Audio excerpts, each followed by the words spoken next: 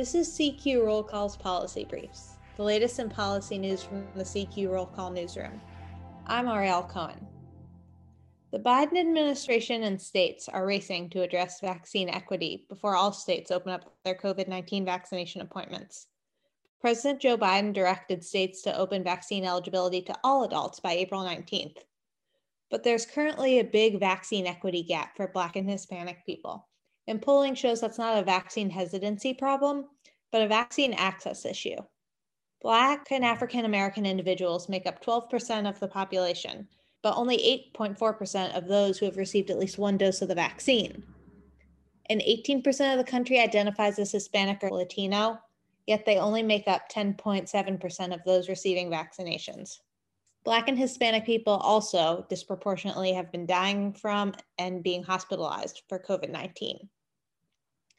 Polling shows that Black and Hispanic people are just as willing to take a vaccine as white Americans when they have access to a shot. So states and the federal government are quickly working to break down the barriers that prevent minorities from getting vaccinated.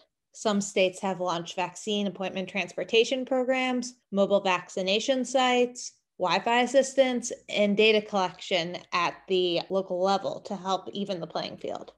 Biden's Health Equity Task Force met on Friday afternoon to discuss recommendations for states, but they have yet to vote on anything.